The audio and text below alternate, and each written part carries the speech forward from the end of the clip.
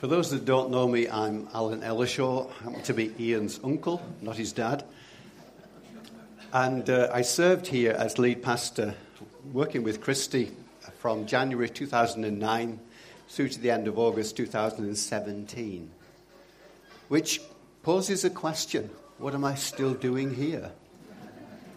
There are certain streams in the Christian church where if you retire, you're not allowed to attend that church anymore. You've got to go to a new parish. But we've managed to survive, Christy and I, that is, with me remaining here. So people ask that question: what do you do when you're no longer lead pastor? Is that difficult? Well, you find a new focus. That's the answer. You don't compete and you don't criticize, but you find a new focus. So some might be surprised that I don't do the things I did when I was lead pastor. You don't see me very often at the prayer meeting, for example, because if I'm at a prayer meeting, I'm going to give direction to the prayer meeting, and that's not my job anymore. And you don't see me doing pastoral visits anymore, because that's not my responsibility. So I find practical ways to serve the church. It gives me plenty to do.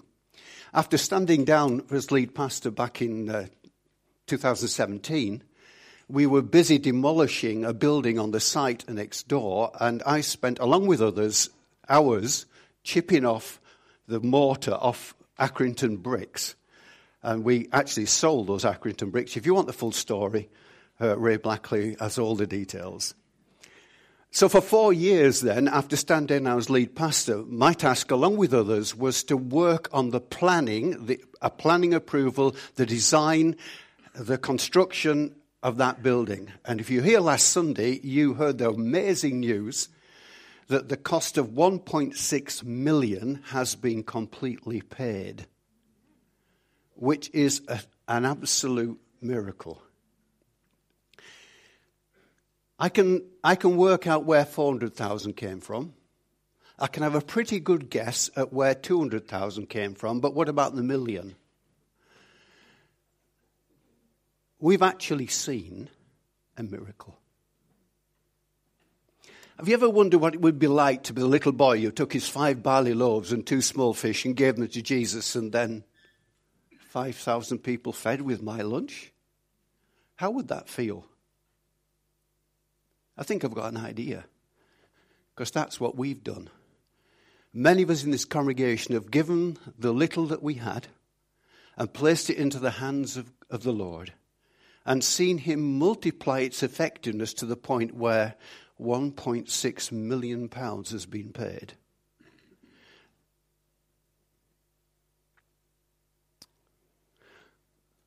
I believe that in this last few years we have done 2 things. We have proved God's faithfulness, and we've begun to experience God's blessing in a new way than we had ever done before.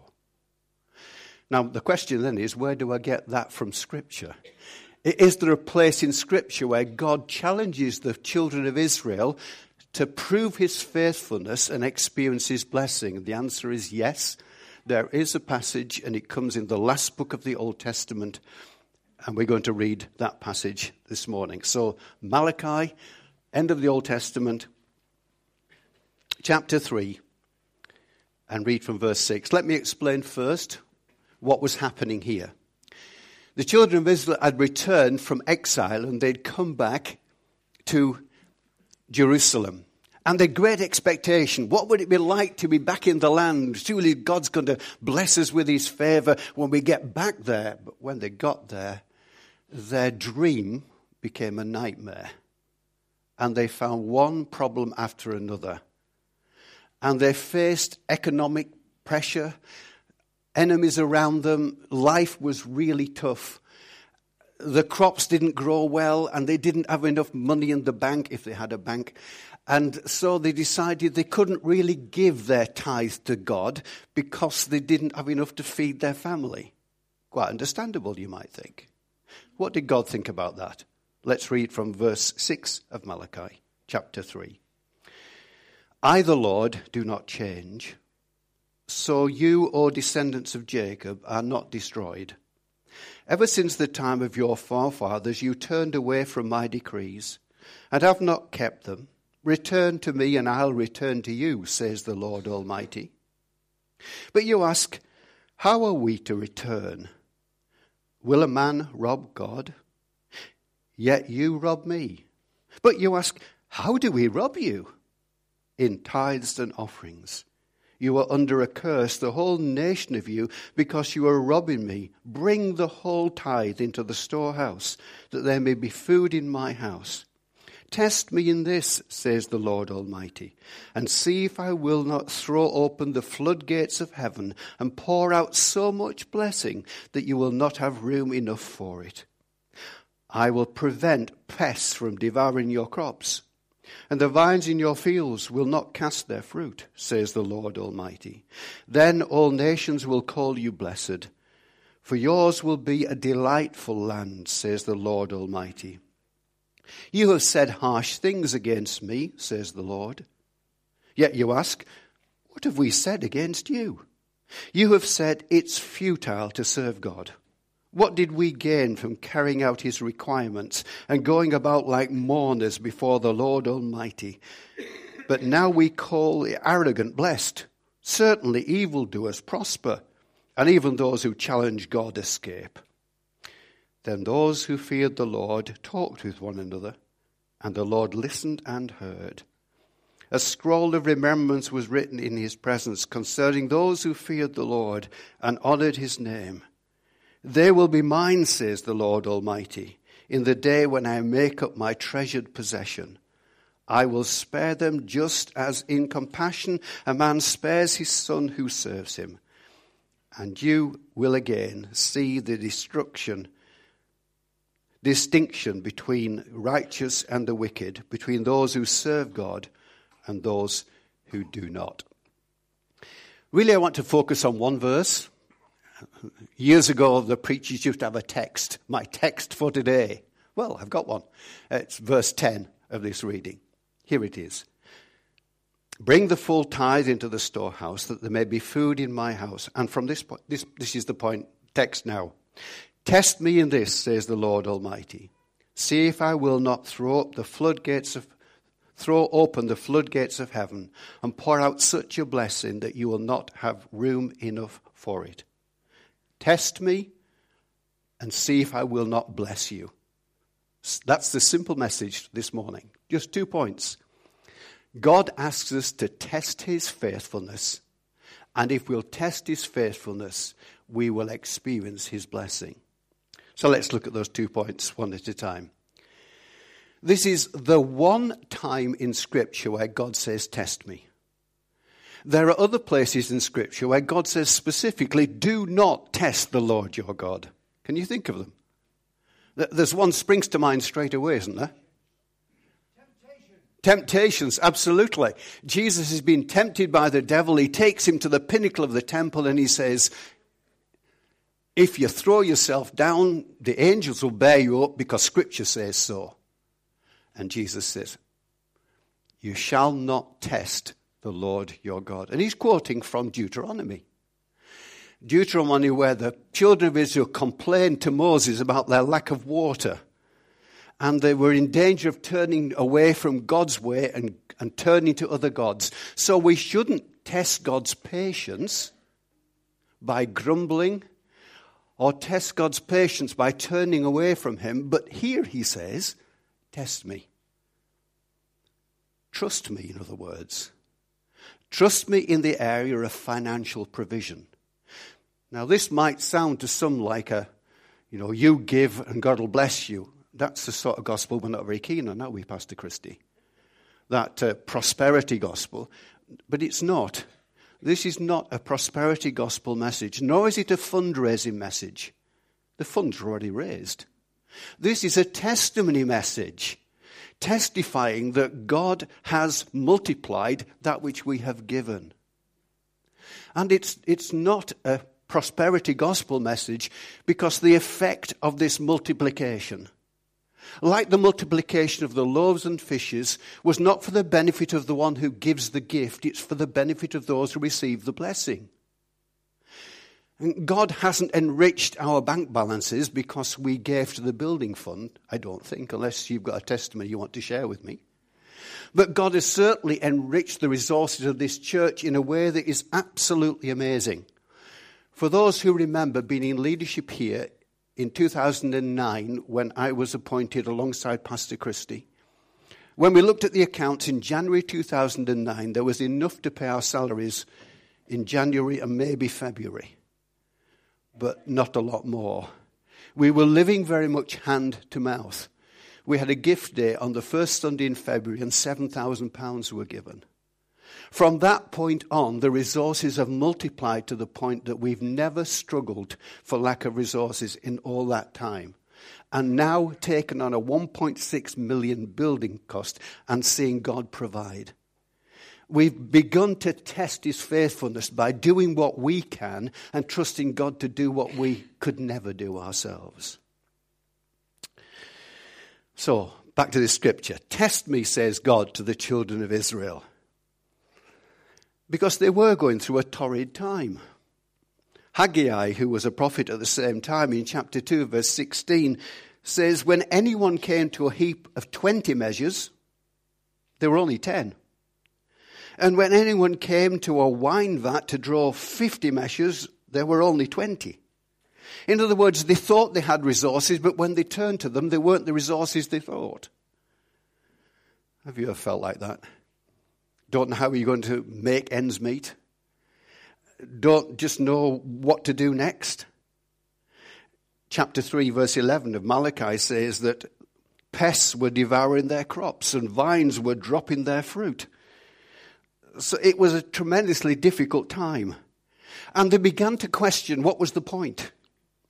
What was the point of worshipping a God if he couldn't provide your daily needs? What was the point of all this devotion to him if he wasn't paying you back with some blessings? What's the point? Won't be surprised if here in church this morning you're thinking, what's the point? I've come to church, but I'm thinking, what's the point? It hasn't made any difference in my life. Well, have we really tested his faithfulness? Have we really surrendered what we have to him? Have we really surrendered all that we have and all that we are and say, Lord, I'm yours. Take my life and use it as you will for your glory. Then you'll begin to experience blessing. So because they experienced pressure on their family budget, they reduced their giving. For 17 years, I served as a national overseer for this network of churches that we're part of. And one of the first signs of their problem in a church is where people stop giving and the offerings reduce. And the sign of the health of the church is where income increases. They'd stopped their giving, and God said, you're robbing me by not giving what you ought. So he asked them to test his faithfulness and promised they would experience blessing. Second, back to verse 10. Test me and see if I will not throw open the floodgates of heaven and pour out such a blessing that you will not have room enough for it. This phrase, floodgates of heaven, anyone remember where it was used previously? I'll be surprised if you remember, but if you do, you're a brilliant Bible student. I had to look it up. Pardon? Yeah, nowhere in a sense floodgates of heaven, but that was a bit devastation, wasn't it? I'm thinking of a phrase that was used when it was about provision. It's back in the time of Elisha.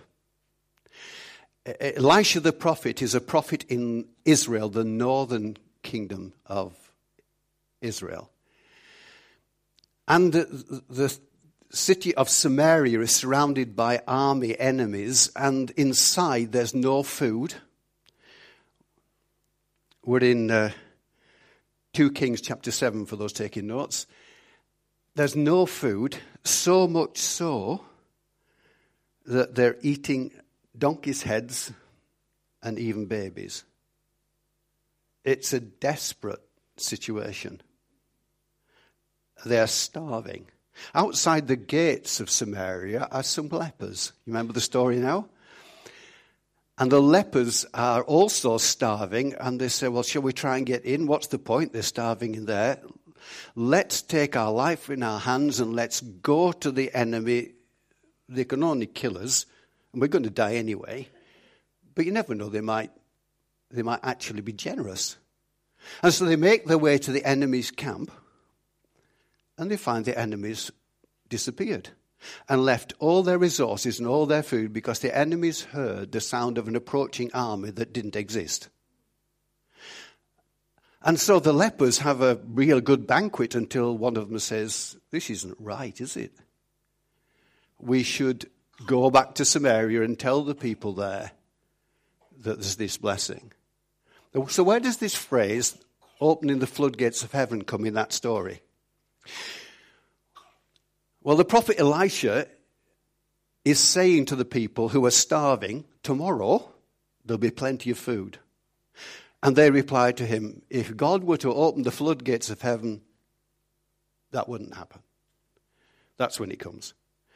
So when this phrase here, that God will open the floodgates of heaven, it speaks about God pouring out a blessing of provision. Specifically, then, look at verse 10 to 12. What did this blessing that God promised entail? Well, you will not have room enough for it. So it's a blessing that exceeds their faith, their capacity. It will prevent pests from devouring your crops, and vines in your fields will not cast their fruit. It's a blessing that expels their fears. And third, then all nations will call you blessed, for yours will be a delightful land. It's a blessing that extends their witness. People are like alliteration, there's three. Exceed your faith, expel your fears, and extend your witness. But it is primarily about extending the witness. Because the people of God were not a good testimony to God's provision because they weren't trusting him to provide. They were seeking to provide for themselves what they could, and what they could wasn't enough. God said, trust me to provide, and then you'll experience this overflowing blessing that you'll not have capacity enough for. It will remove the difficulties, and it will make you a witness to the nations around. You see, it's not a prosperity gospel. It's about becoming a witness to the people, not about filling my bank balance. And anyone that uses this passage that way is misinterpreting this passage. So, I believe we have tested God's faithfulness and financially seen provision, but I don't believe the blessings that we are experiencing or will experience in the future are limited to pounds in the church's bank account. No, we've already begun to experience blessings through the opening and use of that building next door. You talk to anyone that works on a Monday morning, they've got a week off this week, we've heard, but on a Monday morning with the toddlers, 30 or so children and their parents and carers, only less than the fingers of one hand of them come to this church. But serving this community, and people coming in from different nationalities with their children, with a story of the pressures and difficulties that's life today in the 21st century. And the privilege of members of staff is sitting down with mums and dads and carers and having the opportunity to actually hear some of the troubles and difficulties and pray with them, for them, support them, offer advice and a listening ear. So much so that the health visitors in our area recommend that group as the best group in the Carforth area. It's an amazing privilege for people to trust us enough to share their story and their struggles. But that's only one group. Many of you are involved in some of the other groups that take place. Whether it's carers support, dementia sufferers with music and memories, the bereaved in grief share, the divorced and separated in divorce care, and those doing art for the third age. as well as opening our doors to members of AA, Alcoholics Anonymous, who come on a Tuesday evening. That building is being what we designed it to be, a resource centre for our community. I know some folks, when we started the plan, said it's not big enough, and it isn't big enough to contain this congregation every Sunday, but it's big enough to do what it was designed to do, which is be a base from which we can reach a community. It's a mission base, it's a mission centre, and we're seeking to reach out through it, and God promises to bless our endeavours as we take steps of courage to test his faithfulness and prove his provision. I don't know about you, but through the fundraising, and when I say fundraising, we didn't do fundraising, we had some gift days, but most of the things came through in the general offering. We didn't do any sales of work, we didn't do any sponsored this, that or the other. We just simply gave and trusted God to provide.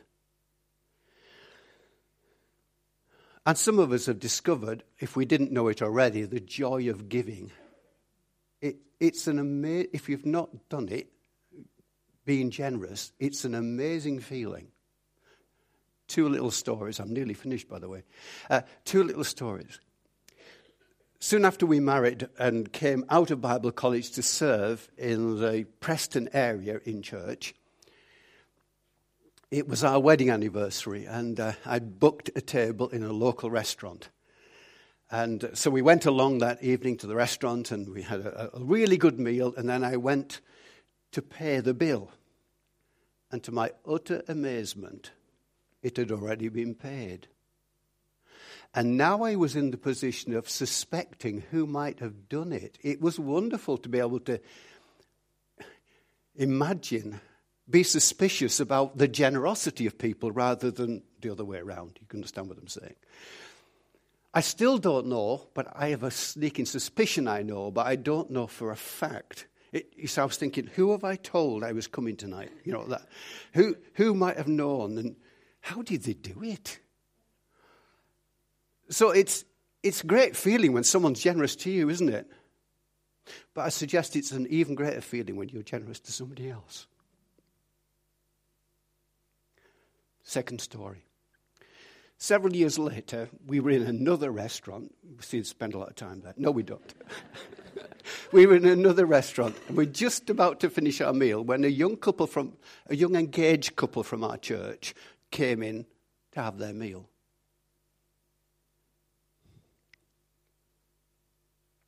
And we looked at each other, and we said, yeah, let's do it.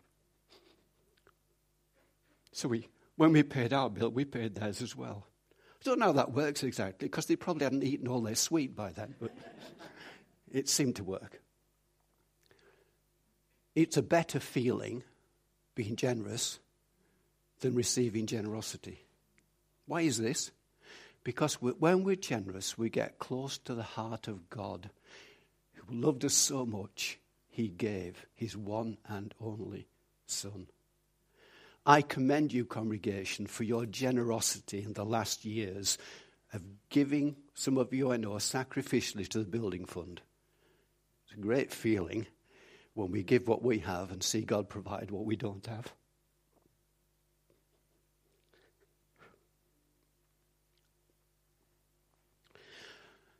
So when people ask you, have you ever seen a miracle? You say, yeah.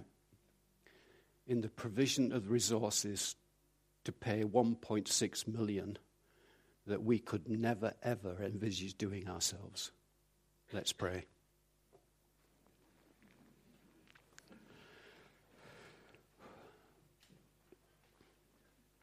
Father, we're living at a time of economic challenge and recession. And maybe many of us struggle at different points to cover all the costs and pay the bills. How can we prove your faithfulness, Lord? What can we do whilst looking to you to do what we can't?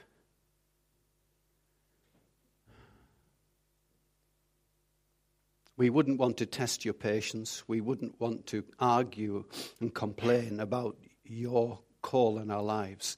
We would want to be the people who have got a testimony that says, God is faithful and just so much wants to pour out an overflowing blessing that will not just bless the people who gave, but more especially bless those who receive. Lord, hear our prayer as we ask it in the name of Jesus. Amen.